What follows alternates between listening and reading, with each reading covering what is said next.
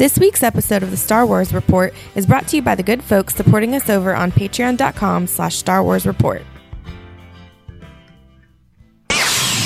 Let's do the show, folks! Gum. And who might you be? It's the Star Wars Report! Star Wars Report! Woo! Star Wars Report! The place for Star Wars news, features, interviews, and more. Then we can do something epic. Good morning. Good afternoon. Good evening. Please delete as appropriate. The Force. It's calling to you. Just let it in. Hello there. Welcome to the Star Wars Report podcast. I'm your host, Riley Blanton. So glad to have you back on board as we talk about all things in that galaxy far, far away. This is episode 449. I don't think we have anything special for 450, but we do have something special for this episode, and that's our co-host, Mr. Mark Hurleman. How's it going, Mark? It's going great. Did you hear across fandom the General Kenobi? Yeah, hello there? That's true. Hello there. Yeah, it makes me think of all of the prequels memes. But how's it going, man? Dude, Riley, I've been doing something. It's What's something that you youngsters do. You're getting with all the kids. What are the kids doing? I've been ticking and talking, buddy. No, you have not. I've been TikToking. You've been personally. I've been podcast TikToking and slightly haunted housing, but yeah, I've been sharing my bookshelf and my collection a little. I got a gimbal on TikTok. So I've been trying that out. What are you TikTok famous yet? Are you trending? No, but what happened was we were at the haunted house and me and Bryce, which is my best friend's son, we were pulling plywood boards that were stuck together from the paint from how long they've been sitting in the hot container, and they were making this sound, so I recorded a couple of them and I put them on TikTok just because I was like, I wonder what I'll do. The fourth one had like 17K views like right away. I was like, what the So then I started putting more stuff on there. None of it's had as many views as that. 3 views, 6 views, 2 views, but still I've been ticking and talking. Well, how do people, is it Illogical Rogue 2? Yes. Nice. Yes. All right, makes it easy to remember. All right, follow him. If you're a TikToker, listen, if you also like to compromise the national security of the United States, you can go follow at Illogical Rogue 2. No, I kid. I tease only slightly. I tease. Yeah, man. No, we've got a fun episode. We've got a lot to talk about, including Hasbro. That's right, folks. We're talking collecting on this episode, and the announcements from PulseCon, Hasbro PulseCon, and then also we have some interesting convention news. I don't know how relevant it is, but I'm so starved and so sad still about the cancellation of Celebration that I want to bring it in. We got some feel good stories, and then a really cool email from Tristan following up from last week as we were continuing to have our own sort of internal Star Wars report post-mortem on the original trilogy. So you know what? Let's not delay with any of that and get right into the news. We have something to report. Come closer, I have good news. Data brought to us by the Bothan spies. We can send a clear transmission. There it is. Listen.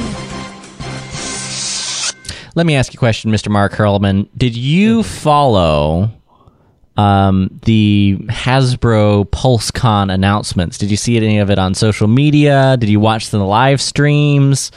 I'm just curious how much this crossed your radar, if they were able to sort of make you part of the hype. There was crossing of radar. I wasn't watching the stream.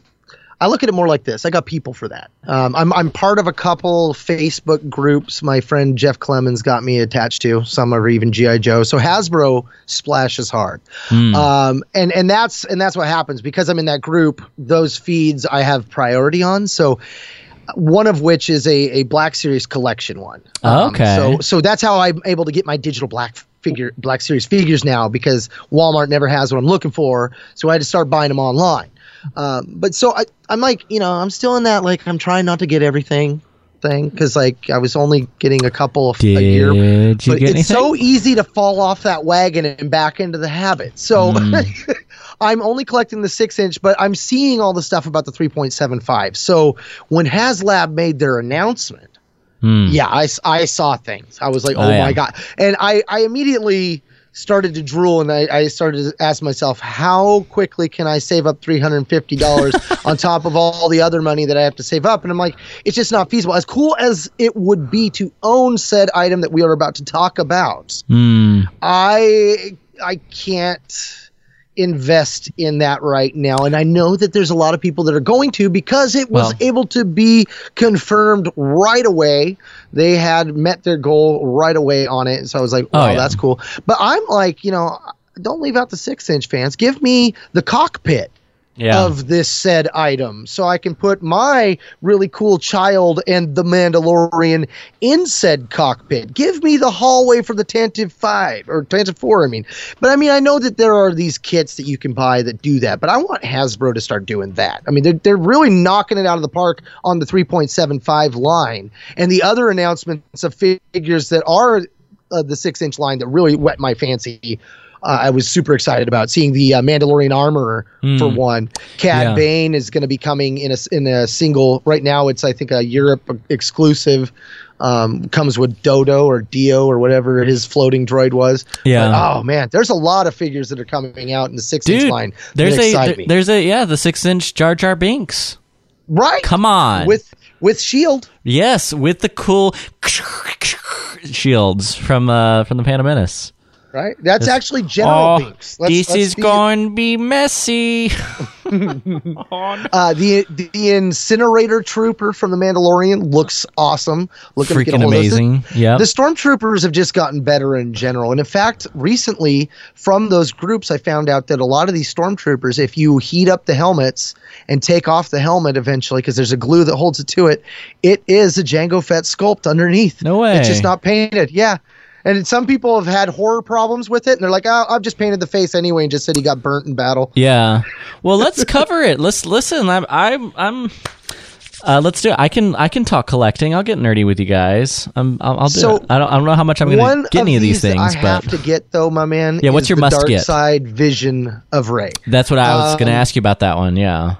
It looks like, they've advertised it as a Switchblade lightsaber, so I kind of like, oh, they got a spring in there. I'm not so keen on the paint of the picture here because it kind of makes her look a little cross-eyed. But then again, they haven't done Daisy Ridley justice with any of the figureheads yet when it comes to the paint. You're looking at, the Jango Fett sculpts and stuff. You look at some of the newer Mark Hamill or Harrison Ford.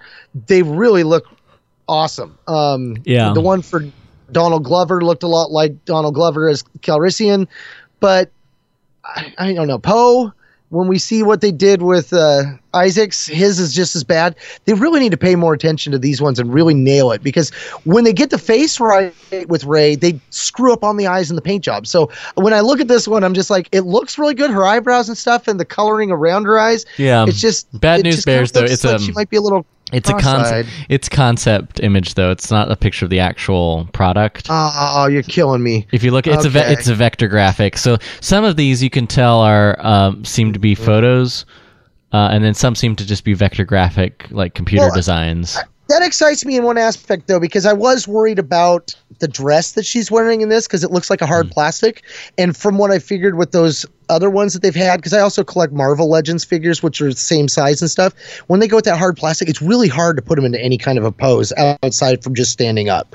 So I'm like, man, if they don't go with that and they go with a fabric or something, I'm all about the articulation with the 6-inch line. That's what I love about them so much, is they can get into some really killer poses. You can recreate scenes and stuff. And then, of course, we also have the Clone Trooper, which is from Phase 1. I'm going to be getting that one. I'm going to hunt down that one. I'm hunting down the Walgreens exclusive Sergeant one right now, but I can't find it. They've got a reissue of Boba Fett. They've added a few things, like now he's got a gun that splits in half as if Luke's just chopped it up with the lightsaber. He's Return got of some the Jedi fire version coming out of his flamethrower there, so that's cool if you didn't have that one before. Unfortunately, the little smoke that comes with the gun flying apart isn't there. That would have been a cool touch. I don't know how they do it, but yeah. Right. Commander Cody, I believe that one's a re-release, or they might be also updating the points of articulation. If they update the points of articulation, that's going to be a killer figure to find. I have the original, and I love the original, but when I watch other people talk about the points of articulation and what you can do with him, they're not as happy. I found 3 poses that I really like to do with him, and I kind of never move him out of those 3 poses. So that's kind of exciting for the people out there that like to use the troopers for action scenes and stuff. Yeah. Thrawn also being re-released. I got that one in the San Diego Comic-Con exclusive that came with his collection and stuff. I tell you, though, that figure with 2 Death Troopers on his side looks magnificent. Doesn't matter what you're doing with them. One that I'm actually surprised I might try to get down the road is Han Solo and Hoth. That figure looks pretty detailed. The parka? It's Han with the parka? The parka on him. It looks like Han. He's got the cocky grin, but he's not quite grinning. Like, I don't know. I mean, it looks really cool. I'm not so keen, though, on Luke on Hoth. I don't feel like the face on this Luke looks a lot like the Empire Strikes Back one that I have. It's not quite right.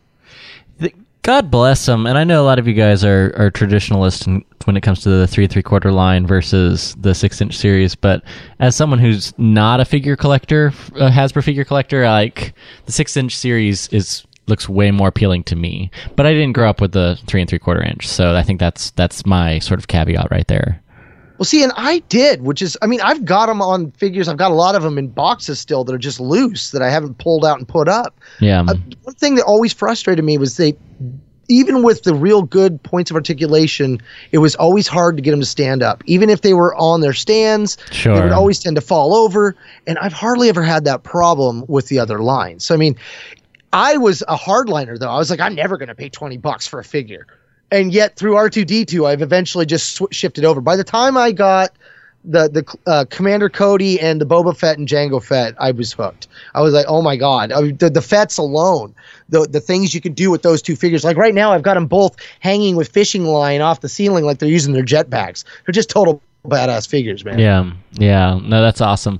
I'm kind of looking through these all. I have one other question when it comes to the lines, because they have some pretty cool 6-inch series holiday editions. They're exactly what you think. They're kind of cute, Christmassy versions of various troopers. But when we get to the 3 3/4 lines, the vintage collection, I'm always curious what the appeal is of the vintage collection Kenner style packaging for collectors when it comes to non-vintage characters. Like, I've heard numerous times people talk about how cool it is to see Clone Wars or prequel characters on the cards, and I always thought that was a little odd. Like, I still have nostalgia when I see the odd sort of lava-y Revenge of the Sith bubble cards that I remember seeing as a kid. And so, for me, that's Attack of the Clones, Luke, or I mean, Anakin Skywalker with his peasant disguise. Exactly. Like, to me, or the Battle Droid, or later they have a Clone Wars Captain Rex all on vintage cards, and to me it's sort of like it's getting I don't know, not Revenge of the Sith Darth Vader, but maybe that's not the best example. It'd be like getting Emperor Palpatine from Return of the Jedi, but getting him on like a prequels card. And to me, I was like, isn't the point of vintage is that it's vintage characters? Or I guess people just love those freaking giant ass vintage cards. It's kind of like its own thing in the collecting world. Kind of like how there's bronies. There's the vintage backing, and I don't mean this insultingly, because I love that was your first your first instinct. I thought I'd put it in a way that people would automatically understand. It's like a subset, right? Yeah. And so, even in comics, there are people that collect the covers that look like these old Kerner backings, and it looks like it's got the figure on there. I don't get that. I mean, it's not my cup of tea, but I understand that there are people that do those because, like, I collect really weird things. Like, I collect the titanium lines. I like to collect micro machines. I collect buttons, like and then I stopped on my 3.75 and went full in on my 6-inch. But there's just certain things that like definitely jump out to me. Like I will throw down on a Hot Wheel figure, like that's not even Star Wars related, right? I got a couple different of the Back to the Future time machines, different Batmobiles, the A-Team van, anything that I just like I gotta have. And that's the thing. It's like, if that resonates to you and it reminds you of that time, that becomes you gotta have it. Sure. But these become like the pop vinyl figures, because that's when you start seeing things that were never on a Kerner backing, and they're just like, they're doing it for those people that want to put it up on display and have everything in that style. And apparently there's a lot more of them out there than I thought. But then again, with a lot of things, that's outweigh. I mean, I never thought that we'd vote straws to be illegal, and yet here I have to ask you if you want a straw with that. Well, that's fair. Yeah, I think, and of course, you know me, my collecting kryptonite, and really my only thing that I really enjoy collecting is Star Wars Lego. That is Right. that is really my thing. Right. Which I'm pretty excited about. The 3.5 line set. the 375 line that they have here, I would say the best figure is that Captain Rex, and that's one of the last ones that I bought was Rex and Commander Thorn. I got both of those and Darth Malgus. Actually, those were the last three, I believe. Yes. Yep. You were deceived. He looks good, but when I look at that battle droid, I recently just got one of the battle droids in the 6-inch line, and looking at this one and thinking about that one, this just looks clunky. It barely looks like the one from. I'm probably being very super hypercritical here, but compared to the other one that I've got over here sitting on the shelf, like this one looks like a toy, and the one that I got in the 6-inch looks like it's a movie prop. Like it looks like you could be doing movie scenes with it. And I think that's the attention to detail, that by going with a bigger size, you're really able to work with the plastic more and really make the parts and the molds pop. The lines really work. I mean, looking at the Anakin and stuff, he looks bulky in the face. Like you don't have the 3.75 line having the type of technology that they're using where they're doing the facial scans like they do on the 6-inch line. Yeah. So I've come around on the price point. I'm like, when the figures are good figures, that is. And every now and again, you're going to get a figure like Ahsoka Tano, who's awesome, or Sabrine Wren, that's awesome, but their legs are just so skinny that the joints are a very weak spot. Like I can put them in a lot of poses, but I don't dare, because those joints are going to give out eventually if I do that a lot. Yeah. Whereas a lot of the other 6-inch lines, they're pretty robust. My 3.75s though are also like that. That unless they have 5 points of articulation, the more articulation you have on the smaller figure, the weaker the plastic gets. So, I mean, there are definite reasons as I've made the shift to be like, yeah, there's a reason why you might want to look into the 6-inch line. As somebody who was a naysayer, I'm here to say that it can win you over. But did you see the Ahsoka Tano lightsaber for the Force Effects and the packaging specifically? Because that made a splash on Twitter. I didn't see it initially. I didn't see it initially, but I see it in this roundup. Which, by the way, we have. I know this is a very heavily visual segment as we've been talking about all this stuff. So check out the Apple Podcasts app or whatever podcatcher you're listening to us on. We've got the show notes for you. It's the first news story from StarWars.com. We'll have a link to it so you can reference it yourself. But yes, the Ahsoka. The packaging's beautiful. I wouldn't want, as someone who does not collect packaging or leave things in packaging at all, man, that would break my heart to be able to change it. But it looks amazing. Mm-hmm. It's cool too because it goes from green to blue. I'm surprised they didn't put white in there. I'm honestly shocked. Yeah, but it's still badass. Yeah. The big surprise though was the picture of Ahsoka Tano there. A lot of people are assuming that this is Rosario as she will look in The Mandalorian. Hang on. There's a lot of zoom ins on it. I'm zoom. That is a thing I'm doing. It is an artist rendering of a live action Ahsoka Tano, and man, there's one actress she kind of looks like. I'm just telling you, it looks like Rosario Dawson. Right. I think you're right. I think it's a set thing. She's going to be in season 2. Come on, right? Come on. I kind of lean in that way. I think she's probably going to show up at the very end. It'll be a tease for what's going to come in season 3, and then season 3 we'll find out it's a very small role, but it's great marketing. Speaking of marketing, because we did market this the right way. We didn't actually tell the listeners what the HasLab vintage collection item was. You guys know. You've seen it. It's been all over the internet. HasLab's latest offering. It's sort of Hasbro's version of Kickstarter. They are They've launched their now successful crowdfunding campaign for the Vintage Collection Razor Crest vehicle.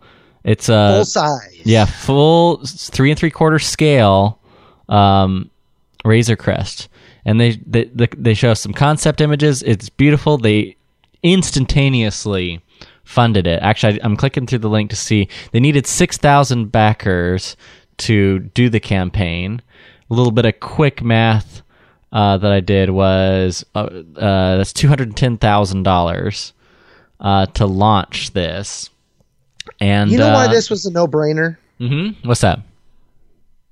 Because there were fans that were already 3D printing this and had not as detailed, but dang near. On those groups that I was talking about, I've seen somebody receive one, and they were showing the video of them having it, the doors coming down and the cockpit opening. I was just like, oh my God. And I had to look up how he got it, and it was somebody had 3D printed it. And it was going for about that price. So Hasbro going all in. I mean, that was a brilliant move, because it's like, okay, people are already making money off of this on the fan community. How can we do it officially and do it right? I'm not saying that the person that was 3D printing it did it wrong, but the level of detail on Jabba's salad bar, his sail barge, and now this. Well, he may have had a salad bar in the sail barge. Right, you never know. Actually, I've seen Jabba the Hutt. I don't think he had a salad bar. But no, it's the level of detail is incredible, and I have a much greater appreciation for the vehicle in general after seeing the new documentary. It's on, of all places, ILM's YouTube channel. It's called Inside ILM: Creating the Razor Crest. Take a quick listen here. All the models have a great story. And in some ways, had it not been just an ordinary film, they wouldn't have lived on in time, whereas now everyone carries the weight of history. It's the voice of Lauren Peterson, model maker for Lucasfilm. We haven't done this at ILM in close to 15 years. And I thought, this all sounds great, but I think the odds of this happening are pretty slim. And then it did. It's a freaking almost 20-minute documentary on how the dudes at ILM went old school and literally built a fully practical Razor Crest in the exact same style and way that they did with the Millennium Falcon back in the 70s and 80s. If you have not seen it, Mark, that is a beautiful looking model too. You've got to watch it, man. If you have not had a chance to watch it, sit down. This is a chill out on the couch and just enjoy. I mean, I haven't seen this kind of behind the scenes material outside of anything other than the films themselves. So the fact that this immediately makes me wonder: did they build it to the scale of 3.75 with the idea of eventually we'll market this? Because I mean, that model that they're using for the filming looks like it's about the same size as the HasLab. And I'm like, if they did that, that is absolutely brilliant, because then you could turn around to Hasbro and be like, here's the specifications. Yeah. And itself out. And it's the other thing that just made me really excited was seeing so many of the prequel era creatives involved in The Mandalorian. You don't think about it, but as you see Doug Chang talking about the design, and you see John Knoll, freaking getting back into his garage and programming these old visual effects programs and computers and mechanisms that they used to use and hadn't used in years. It just it was this passion project that ILM took on. I feel like I get that sense about that this is the culture of ILM and Lucasfilm in general with their approach to The Mandalorian. Man, it was sort of the pet project, I feel like, that they're just like, well, go make it. I'm sure it'll be successful, but, it's not the films. It's just, the new Disney Plus series. And it ended up being this huge, universally popular, splash in Star Wars fandom. But you really get a sense of the passion that went into the project when you watch this. Dude, what's funny is my best friend, I was just chatting to him because all the fires and stuff, we were touching base again, and I was like, dude, you haven't had a chance to check this out. I'm like, you got to check it out. And he's like, it's not a movie? I'm like, you thought The Mandalorian was? He's like, yeah, it's a movie. I was waiting for the next one to come out, and I'm like, no, next season's about to come out. Okay, dude, go get Disney Plus. So he got it within a day. He's like, oh my god, that is so awesome. I'm like, I told you, I do not. Yeah. I like I say, I'll never beep you. You're my favorite turd. Exactly. I love it. Yeah, so there's not much else to say other than go watch it if you guys haven't. I love it. All right, I mentioned it before. We now cry a lament for the next convention that Riley was hoping would happen. D23 Expo 2021 is now moved a year to 2022. Now, what does that have to do with Star Wars, you may ask? To which I would say that is 3 weeks after Star Wars Celebration at the same freaking convention center. Mm-hmm. So everyone's theories, like really smart, intelligent theories, like all the internet sleuths were out there saying, "Oh, that's probably why Celebration was delayed 2 full years, right? Because if they just delayed it a year, it would be right next to D23." They moved both.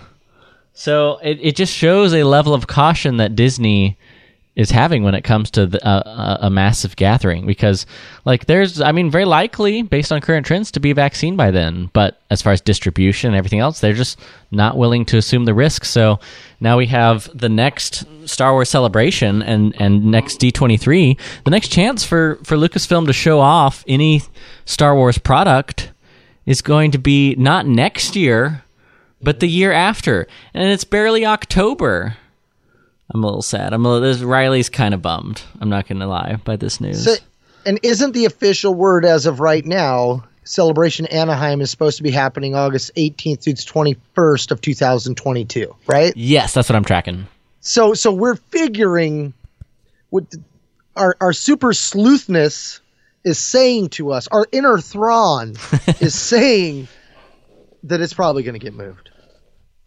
Right? I mean, it makes more sense because if you move it one more year, you've got something more to talk about. Granted, it's Star Wars, as we've demonstrated for 400 and almost 50 episodes. We can always talk about something Star Wars. So, I mean, we don't have to move it. But either you plan to have these two events and you're going to do them in a COVID world where you're planning on having half as much attendance as you've ever had before because of social distancing restrictions. Yeah. And so you say, to hell with it, we're going to go all in. We're just going to do them both half season and we're going to go back to back. And maybe we'll have one celebration or one D23's worth of success out of the two events in a COVID world. Maybe they will do that and keep it in the same spot, or maybe they will try to negotiate splitting up the convention season a little bit.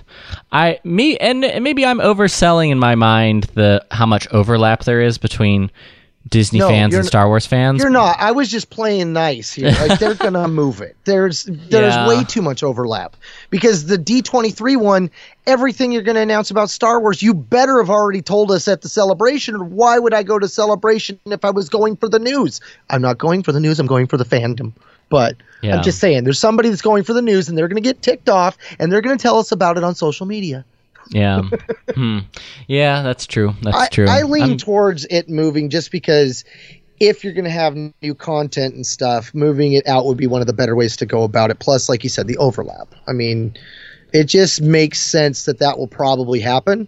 But I think the hard thing there is the people that already bought tickets for this year's that didn't happen. Exactly. And are all still standing by. I mean, that's what's going to make it hard, because either you refund all that money, which I don't think they're going to do, or the other side of it too is like, is somebody getting interest off all this money? Well, we've spent so much time talking about the sequel trilogy and Mandalorian and not talking about the future of Star Wars. It's been kind of refreshing. I've kind of liked not constantly looking to the next thing. But I feel like I have to bring it up here when we're talking about future conventions. The next film is tentatively set. The last we were told was that it would arrive in 2022, according to Kathleen Kennedy. This is after the Kevin Feige announcement that he's in the early stages of production. This is all according to Kathleen Kennedy. This isn't rumor. So what we know from what Kathleen Kennedy has told the Hollywood Trades, 2022. So 2022 makes sense. That's the year you have your celebration. If they had it in the summer and it's a Christmas release, for example. So maybe they'll do that, and it'll be like they'll put it in summer, or maybe they'll try to move Celebration earlier into the year, perhaps, or maybe a little bit later. Might shift it a month or two forward or back to see if they still get some overlap of people who want to go to both conventions. I don't know. That's really tough to say. Well, and I thought they said that they were moving the next movie to December of 23.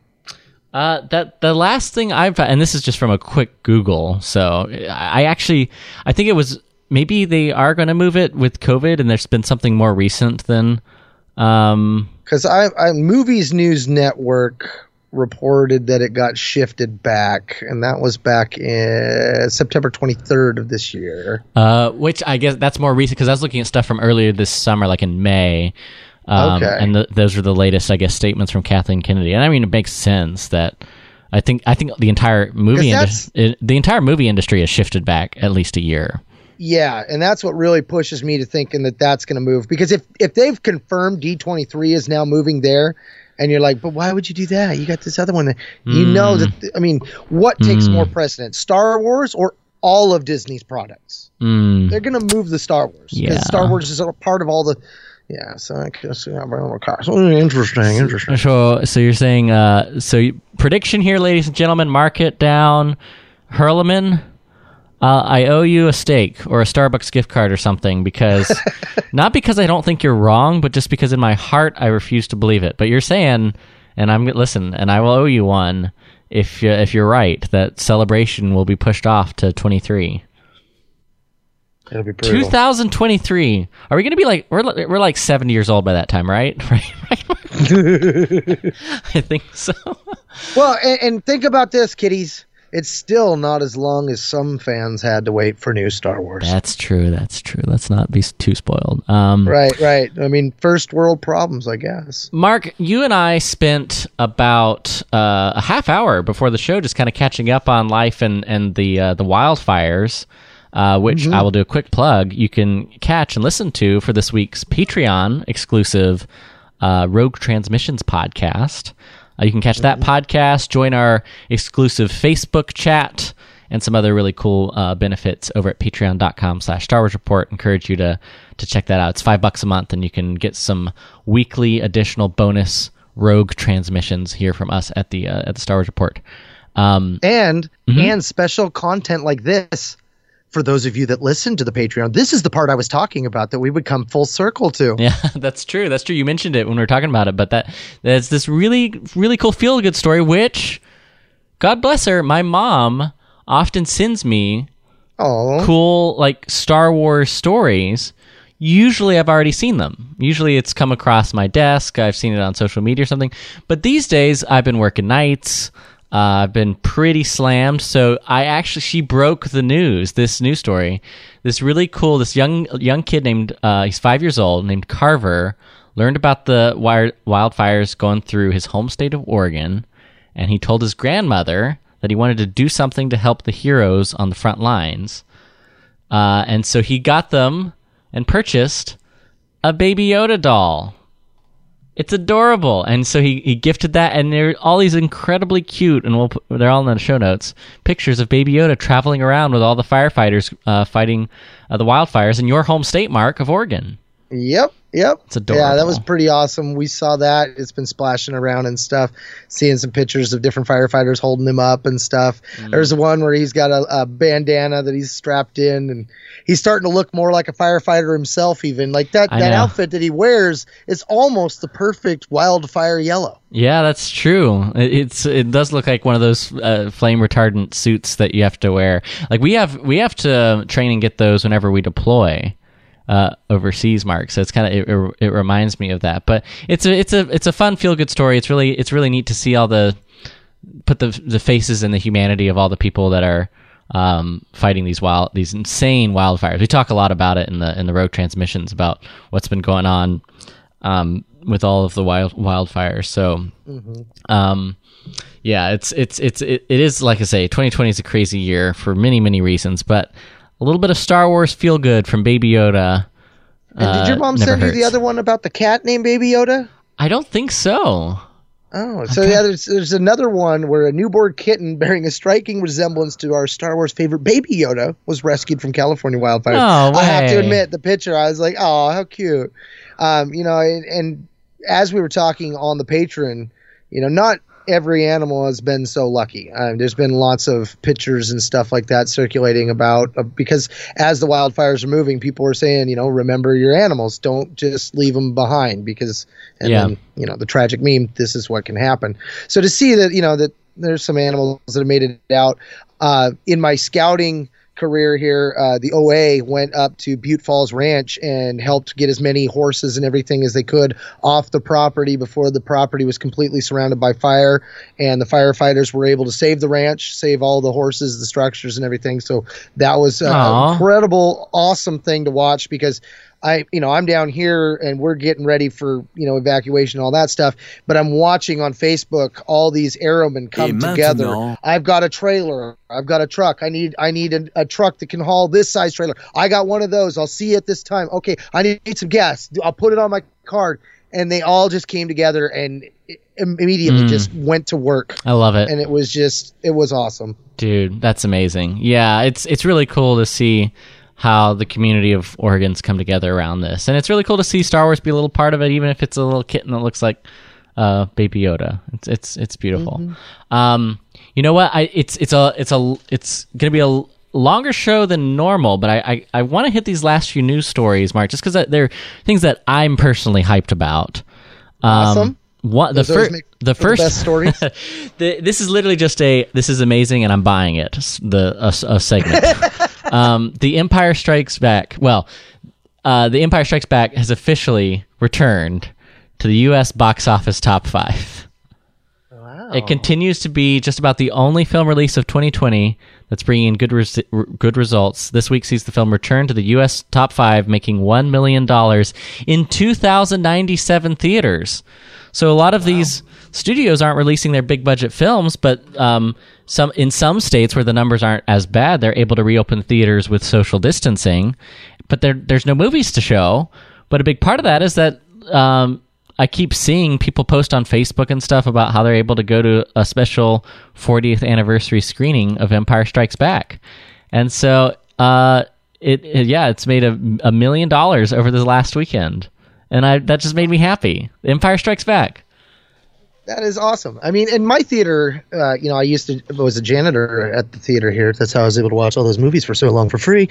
But, they do what they call the throwback theater, and they've done that before. And they're also one of those that taking advantage of the fact that they've got 12 theaters doing reduced seating, having people spread out and stuff, and they're having to lean heavily on those older movies because when you've got nothing to play, once everybody in town that's willing to go out and see the movie has seen it, it's not bringing in the rest of them because that's the downside of this COVID world right now is that there's just some people that are turtled. They are not coming out of the shell. And, we live in a world where you can get almost everything you need delivered to your house, and more people have just dipped off that scene. So for the theater companies, they're in a panic. I think it's awesome that they found ways to keep going. And I feel worse for the theaters that only have 1 to 4 theater rooms because those are the ones that are really getting impacted the most. When you got 12 theaters, it's still a hit. You're losing half your business or more, but those little ones, I don't know how a lot of them are even surviving right now. Yeah, no, I don't. It's hard to it's hard to see, but it is a feel good that Star Wars again Star Wars has found its way into in a positive way into every corner of the craziness of 2020. And then lastly, I'm disappointed. It did not arrive day and date. I pre-ordered it on Amazon. It's one of the first Star Wars things I've ever pre-ordered. I usually don't pre-order stuff. But Star Wars Squadrons is out today as we record this. Oh, that's right. Yeah. I cannot wait. It looks like a really fun. I'm not, like I say, I'm not a huge flight sim guy, but I'm very, very excited to give Star Wars Squadrons a whirl and to immerse myself in the story, which is set 5 years after Return of the Jedi. I love the parts of Battlefront that touched on that time frame and the remnants of the Empire, and I cannot wait to experience the stories. Starfighter combat, not necessarily my thing, but more Star Wars story that I can experience. I promise this is the last time I'll bring it up. That I can experience without wasting dozens of hours of my life trying to find my way through a puzzle map. Jedi Order. Then I look forward to it. So I can't wait. I'm excited. I'm looking forward to it. I haven't pre-ordered it yet. What got me really excited, I don't have a computer to play it, but listening to our patrons, Mark and Nathan were talking about, and I'm assuming they have to be playing it on their computers because they were talking about joysticks that they're using with throttles, using pedals. I'm like, pedals? I can use pedals? Oh my God! If never in my life have I felt the itch to get a gaming computer than when I heard that. Because one of the first times I ever played a Star Wars game was on a computer. It was X-Wing with my friend Ty, also a patron plug there because we talked about him in the patron episode. And he would take and do all the keyboard stuff because there was just so much of it. And I focused on flying. And that game was so dope, man. Nice. The things you could do with that, the way you can flip those planes around and stuff. Oh, to be able to do that like they do it in the books with the pedals. Ooh, I might have to invest in this down the road, buddy. Well, the good news is there is a PS4 version. That'll be enough, hopefully, at least to get you started. You're listening to the Star Wars Report. Never tell me the odds.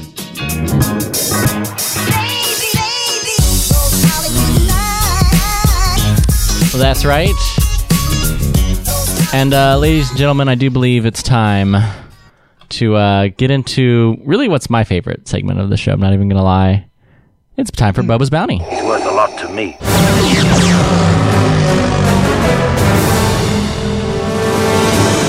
As you wish. You know, I've been back on the Lego Star Wars specials on Disney Plus. Not even gonna lie. Yep, I've been back at it, Mark.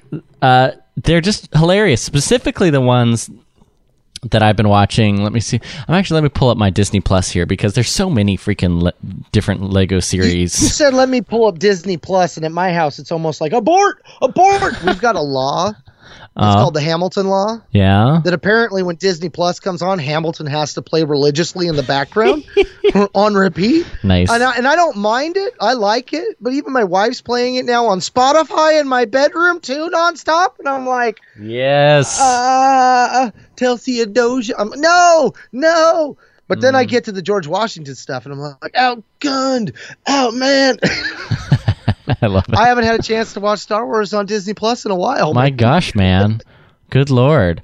No, so there's a series of TV specials called the new Yoda, not to be confused with the regular Yoda Chronicles. Lego Star Wars, the new Yoda Chronicles has a series of specials, and the one I most recently watched was called Raid on Coruscant. But these things, they have a very... what's the word I'm looking for? Robot chicken kind of vibe. So like the plot of the episodes, it's not canon at all, but it's like Luke Skywalker is on the hunt for a bunch of holocrons that the Emperor has, but they typically they travel to different areas from different eras in the films. Right. And so and you have to say it's Lego canon. That's true. So that way we were never lied to when they said, now that it's all Disney, it's all canon. Because I immediately went, Lego's canon? I can consider Jax an actual clone, and I can no. So yeah, that's true. So but there's a scene here that I wanted to just play the audio of.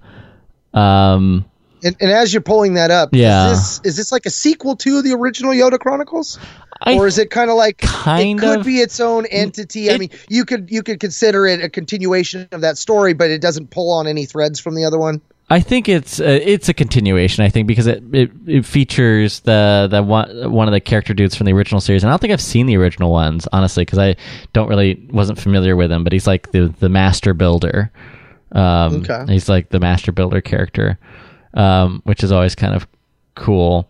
But not the master builder character from the Freemakers, though, right? I don't think so, but let me be honest for just a second. I'm no expert when it comes to Lego canon.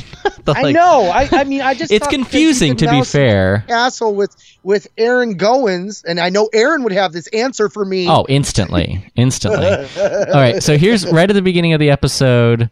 Yoda and Obi-Wan, Force Ghost Obi-Wan on Dagobah need to help out Luke Skywalker, and so they need to call a special helper from the ether, a special helper to help out. And I already like where we're going. All right, here we go. Allowing Vader to get away with the holocrons was calamitous. Lucky we are that our old friend answered our call for help. I certainly did. Qui-Gon Jinn here, ready to pitch in. Oh, yes, of course. That was you we were calling. That wasn't him we were calling. Know that, I do.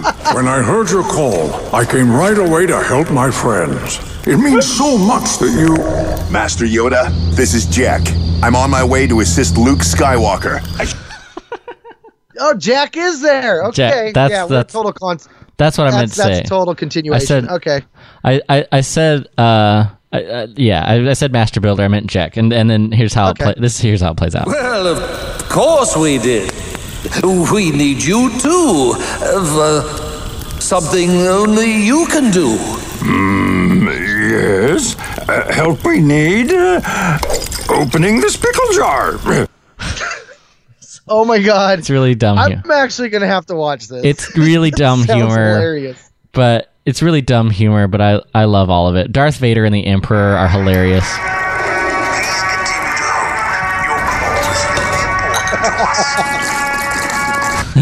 It's like Vader's calling the Emperor on hologram, but he doesn't. I can see the Robot Chicken reference. Please continue to hold. That's great. Yeah, it's fun. It's a mishmash of all the different locations and stuff, and it's just packed with references and jokes for So with Qui-Gon fans, do we see a ghost Qui-Gon, or is it just his voice? No, it's definitely Force Ghost Qui-Gon. So interesting, in Disney's Lego canon, Qui-Gon was able to be a forced ghost completely, but not in Disney's canon yet. True story. But I think, Qui-Gon was supposed to be a ghost. He was supposed to be a ghost in one of the early drafts of Revenge of the Sith. Remember that fan-made clip where they put them all in there? That was glorious. Oh, man. That's one of those... Very rarely am I like, yeah, the fan's right. You should put that scene in that movie. And that is one of them. I'm like, when they showed almost all the Jedi showing up and you're like, it's Plo Koon. Oh, look. And it's Kit Fisto. Oh, they're all there. Aggie Tin. Or Sassy Tin. Angkor. Yaddle. Oh, here we go. Here's a good moment. All right, this is the last one I'll play, I promise. Here we go. And now it's too dangerous. I say we hide out here and hope the Empire doesn't find us. I think they found us. Master Luke, the city is under attack. Hey, we don't allow droids in here. No blasters either. Lighten up a little. The whole cantina just looks at all the Imperials and just lighten up. We just want a chill cantina. No droids, no blasters. Oh, man. Sorry. All right, I'll stop. I'm going to stop. So that's my Boba's Bounty. Lego Star Wars, the new Yoda Chronicles. They're a lot of fun on Disney+. Nice. So for me, I went down, like I said earlier, I've been online purchasing my Black Series figures. So one of the ways I do it, because some of them are exclusive to places that you have to go to that store to get it, was GameStop. So I go down to GameStop to order my exclusive Darth Nihilus. I think that's how you say his name. From KOTOR 2, the Sith Lord, with the really cool Scream mask. I was like, I have to have this character. I'm running down to get them. And as I was walking through the store after I made my online pre-order purchase, yes, I wanted to look at the other figures because, I'm a fan of some DC figures and stuff. I haven't bought any and stuff, but I do get the Marvel Legends lines and stuff. And GameStop's got a surprising array of really cool figures. So I'm looking at the other stuff. And sitting there next to a Spider-Man that I already have and a Venom that I already own is a Black Series Poe Kloon that I dropped my jaw and said, what? I grabbed it so damn quick. If you know anything about that Poe Kloon, he's been sold out since like December of last year. And I was like, how is he just sitting? I've gone to this GameStop before. So I'm like, how did they get it? So of course I ran up to the front. I'm like, hey, can you give me the Kit Fisto? And they're like, type it in. They're like, oh yeah, we can't get that. That doesn't even sell. And I'm like, okay. And I give them that. And they ring it up and they're like, how did you get this? Like, and I'm like, I don't even know. It was on the counter. Wasn't there last weekend. But yeah, I was so stoked. I had to open them up immediately. Now I desperately need a young Ahsoka Tano so I can replay that scene from the Clone Wars. I need that. That's a desperate need. There you go. I like it. So a largely successful trip to GameStop. I like it. Mm-hmm. Well, let's take a brief moment to talk about email. We got an email from Tristan. I thought we were going to talk about the history of email. It's starting back in the 70s. So Microsoft? No. Okay. No. Tristan email. So Tristan is where? Where is this email coming from? Oh, he's don't say the internet. You told us, right? Yes, that's true. It is from the internet. Also down in the feedback section of our notes, we'll feature the full text too. You guys can recap it because it is a doozy here. I'll hit the major highlights though. He says, hello there. You missed an opportunity, Tristan. But he said, I enjoy your show. I've written to you in the past, and below are some reasons of why I think the Star Wars sequel trilogy didn't work for a lot of people. I don't think these are necessarily bad ideas, but ideas that were executed poorly or sloppily. Stay safe in this garbage fire of a year we're living in, Tristan. P.S. I may not have been entirely sober while writing this. Listen, that's what makes it better, Tristan. That's exactly. Okay, I'm going to try to go either yes or no or true or false. Oh, I like this. Okay, so I'm not going to read every bullet. He's a very comprehensive list, but I just think it's a good way of like, if this, let's go rings true, gongs false. I don't know. Something like that. So does it ring true or like, yeah. So number one, it's the big topic of a lot of the stories, especially since Daisy Ridley went on freaking Jimmy Kimmel and basically said this. There's no plan. I'm going to say true. I'm going to say there's enough stuff out there that what they did had planned. They were just kind of spitfiring. Yeah. And that wouldn't have been necessarily a problem, except for they did that all the way through the trilogy. That is no plan. Yeah. Number two, conflicting directors and writers. True. I'm going with true on that one. Two for true. Number three, we got a total of 7. Ooh, so number 3. 3 has got a big breakdown, though. We might have to stop on this one for a second. We may park on some of these. No context from the beginning. And what does he mean by context? He's talking about... Yeah, because I was going to say immediately, like, well, episode 4 was no context from the beginning. I mean, so that's true. Star Wars is known for dropping you into the middle of it, but I think he makes a point here. It's who are the First Order? Where do they come from? Why does everyone in the movie seem to know while the audience does not? What's happened in the past 30 years? Who's in charge of the galaxy? All these questions about what the hell's going on. Rings true? I'm going to say 1 rings true. Who are the First Order? Yeah. What happened in the past 30-ish years?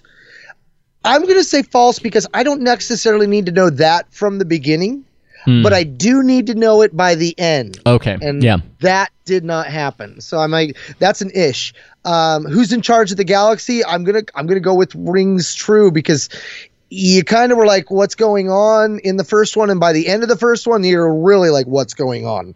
Because you watch the only government that is actually in charge get destroyed, which is his caveat in there. He has an actual a 1. So we're in number 3, and it's got a 1. Like, this is detail.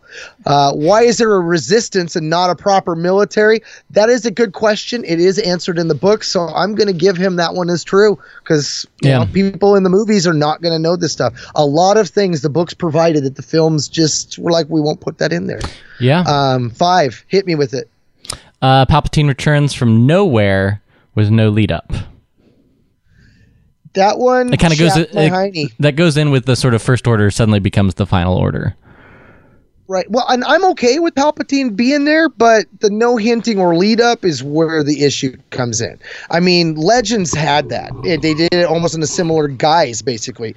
But you could have brought him in the last film or even hinted at him in the first one. Sure. Bringing him in like the way they did just felt like, oh, and by the way, we're going to have... this is basically Venom in the first Spider-Man 3. Where did he come from? Yeah, I'll give it to you. I think the oh, and then he died. Yeah. I think the context of what's happened the last 30 years, I'm kind of with you on knowing it by the end. I think still the greatest misstep of The Last Jedi might just be, as much as I love the film, it still might just be the mistake, I think, the creative or at least storytelling mistake of showing Luke Skywalker that moment between him and Kylo Ren from different perspectives, because you have the way Kylo Ren tells it and you have the way Luke tells it, and Luke tells the story first and it's a much milder version, and they show you two flashbacks that conflict with each other, and it's an artistic thing showing the two different people recalling the same event, but it muddied the water of what happened, and it was important to know what happened in that moment, and important to know about Kylo's fall and why. That hits back to our Patreon topic, though, when we were talking how politics influenced Star Wars, though, because for both of those were their truths, and yet they were conflicting truths. Yeah. Wow. Yeah. I check out that Patreon episode if you want to know what I'm talking, because I'm not going to bring that into this topic. Yeah. Well, it is its own thing, because it's important. I think it's important to recognize that in the story, but it also makes it easy to lose the audience in that moment. Mm-hmm. Like, which one do you believe? What actually happened? Kind of deal. Right. Part 3, number 6, I agree with. The First Order is now the Final Order, and Kylo needs the Final Order fleet, even though it seems that the First Order already has a huge fleet and is in control of the galaxy. Yes, but especially considering the opening crawl is like, I'm gonna go and kill Palpatine, but 4 seconds later, I'm his beep. I couldn't. Well said. But it's the Final Order, and they have that great sweet shot of the ships bursting through the ocean. It's so cool. It's so cool, man. It was number 4. Cool. I'm not 100% sure I'm going to be able to be on board with. I'm going to disagree too with number 4. The first of the sequels was a remake. I don't think it's inherently terrible for it to be the first half, but he's talking about the Starkiller base, and the trench run. I agree. I've said this before about The Force Awakens. I'll restate it now. The Force Awakens has a lot of very close parallels with A New Hope. But there's an important difference, and that is the mentor role on the hero's journey is broken. Therefore, sort of breaking the whole Joseph Campbell hero's journey cycle, and intentionally breaking it. J.J. Abrams, Han Solo is ill-equipped to be Rey's mentor, but in so trying, there's the nobility. The nobility of Han Solo comes through because he's not a master Force user. He's lost his way. But yet he's still the figure that becomes the family that Rey never had. And I think that's really important, and that's a very different dynamic than happened in A New Hope. So I think I will always, to my dying breath, defend The Force Awakens, because I think how incredibly well the portrayal of Harrison Ford's Han Solo is in that film. I'm going to say 4 misses the mark, but we're close to the dartboard. Fair. Right. Well, let's hit. I don't think that the first of the sequels being a remake is a problem in and of itself. I thought that was a brilliant move. I will agree, though, that going with Starkiller Base and everything about what Starkiller Base ended up being, because even in the films, you don't know that it's the planet Ilum.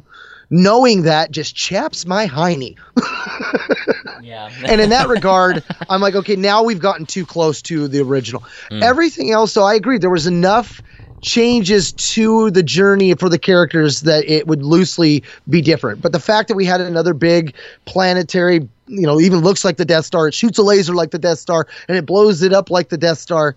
I would have rather of them done something where maybe, the First Order sent in a group of Black Ops agents that caused a factory to blow up in a certain spot that caused the whole planet to end up blowing up, like something like that. You still take out the Republic's government, but in a different way than the super weapon, because that was the part about that first film that for me was like, okay, that's a little too close to home. But at that point, at that end of the movie, I was already in on it being similar enough that I was like, yippee, at the time. Yeah, that's fair. Well, let's try number 5. Caring more about spectacle than why something's happening. True or blue? I am gonna have to say that this is probably a true one, because this applies to even outside of the sequel trilogy. Even the Star Wars stories were focused more on the spectacle aspect of some of the plots, and the plots kind of came secondly. I also like those more than the sequel trilogy. Maybe that's because I feel like of all 5 of the films, those were the ones that were the most planned out. Maybe that has to do with that. Yeah, it's spectacle. It's actually always been sort of the greatest struggle of George, actually giving more context and purpose to the stories. He was always great at the spectacle. When you look at the original Star Destroyer, trilogy. in. Oh my God, it's continuing, and it's still continuing, and it's still continuing. Just shut up, Mark. It's going to go on for another 5 minutes. That's true. Number 6, lack of consequences for the good guys, coupled with the overabundance of convenience. And I'll hit you with a couple examples before you jump in, Mark. Talking about Finn being slashed by Kylo in The Force Awakens, being unconscious and almost dead, but perfectly fine. Then what's left of the Resistance can barely fit on the Millennium Falcon, but at the beginning of 9, they're back up to full force. Chewbacca blown up, but he's fine. C-3PO sacrifices himself, but he's fine. Zori's about to capture Rey and company and turn them in for bounty, but Rey beats her and says they should be friends, so they are. So Finn's gonna sacrifice himself, but then Rose knocks him out of the way. Rose looks like she's gonna die from that decision, but they actually let her live to not use her again. I'm gonna have to say, unfortunately, that this is 100% probably true. This is 1,000. The Chewie one especially was one moment that I think that when I saw it and when I reflect back on it, even though I could see why they did it the way they did it, I think that it would have been more to the overall story and more to Rey's journey and her relationship with the Force had she have killed Chewie in that moment. Yeah. It is. I can't argue with any of these. Which leads us into 7, because as it states, the lead character never loses, not even the Wookiee. You always let the Wookiee win. You can't lose the Wookiee.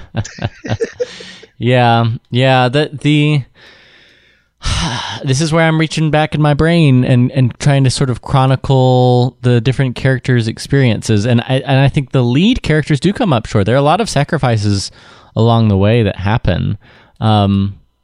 It certainly to a form, Han Solo and Leia lose their lives.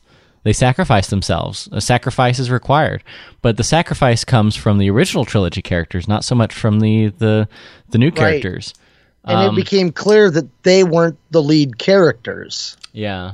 Which was, some would say, is the detriment to it as well, because some people wanted them to be the lead characters. Yeah. I know for me, I had bought all in on the new cast, right? Finn, Poe, definitely loving their relationship. Rey and Ben, absolutely loving these characters.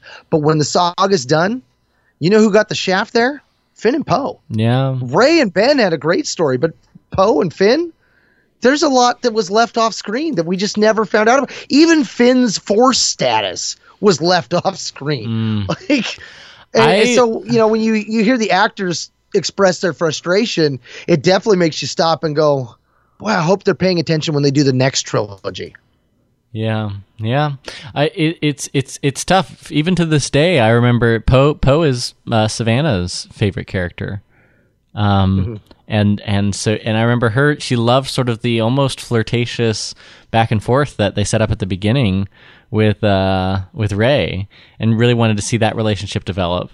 And I don't blame her. I thought it was very quaint. It's very Star Warsy too. The quick bits of dialogue back and forth. It was very Han and Leia. But they just they dropped off and didn't go that direction. And I think the contrast that Tristan points out is pretty good. And that is, in the original trilogy, Luke confronts Vader, gets his butt handed to him, gets his hand cut off, finds out his father's one of the most evil people in the galaxy, decides he'd rather be dead than join him. And that's that's not just like, Star Wars, they should have done that in the new movie. That's a uniquely incredible film, like genre-defying, film industry-defying film, The Empire Strikes Back. And there's a reason it's considered by most to be the greatest Star Wars film of all time. And that is Luke's journey throughout that movie. It's tough to drive those kinds of consequences and get you that invested into a character the way that Irvin Kershner, George Lucas, all the creatives behind Empire Strikes did. This being the 40th anniversary year and being, the year that it's back in the top 5 of the box office, there's a heart to Empire Strikes Back that I don't think will ever be captured again in a Star Wars film. And I'm okay with that. It will always have a very, very special place in my heart. And I will never forget being 14, 15 years old, the first time I watched the movie, and the music swells. I even know the quote. I know. I grew up in popular culture. I knew what's coming. I knew exactly what was going to be said. But there's the moment that Leia leans forward to catch Han's eye and says, "I love you," and he just looks back up in complete earnestness and says, "I know." And on that note, we got to wrap it up, man.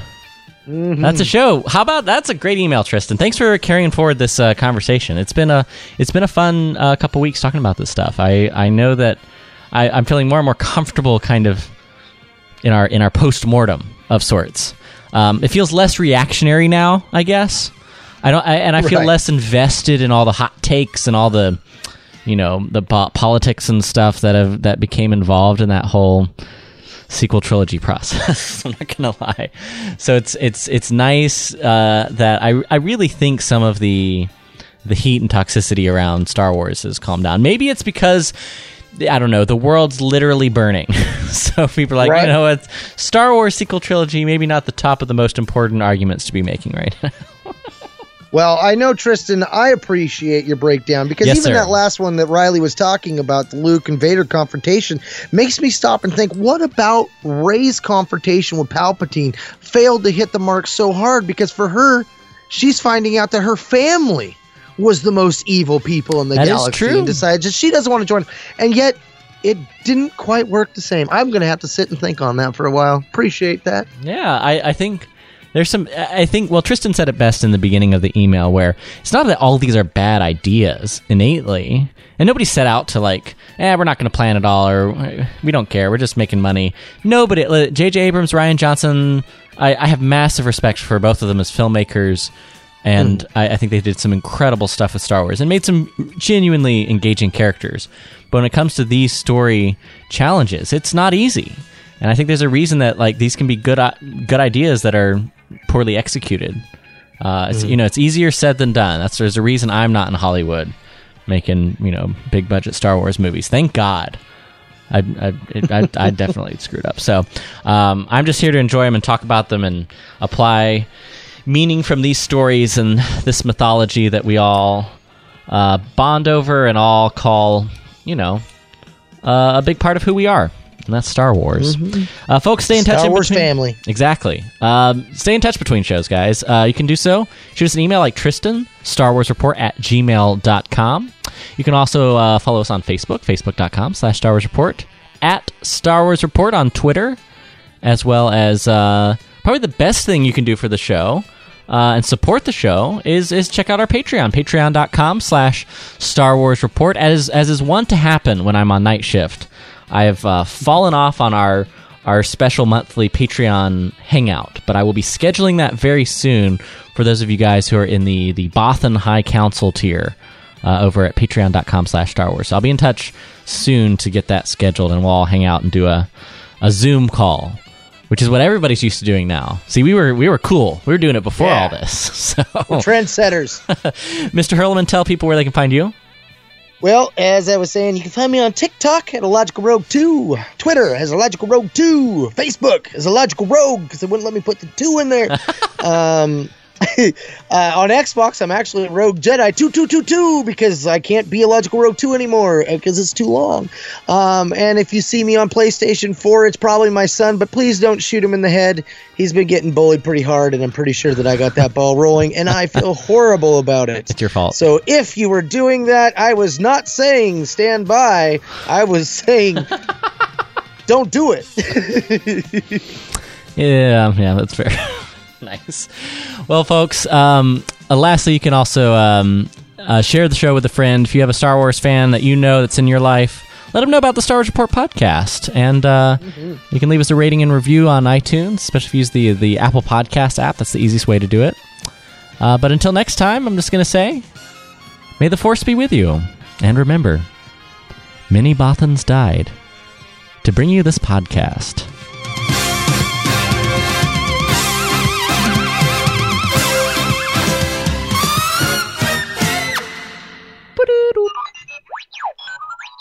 Yes. I'm one with the Force. The Force is with me.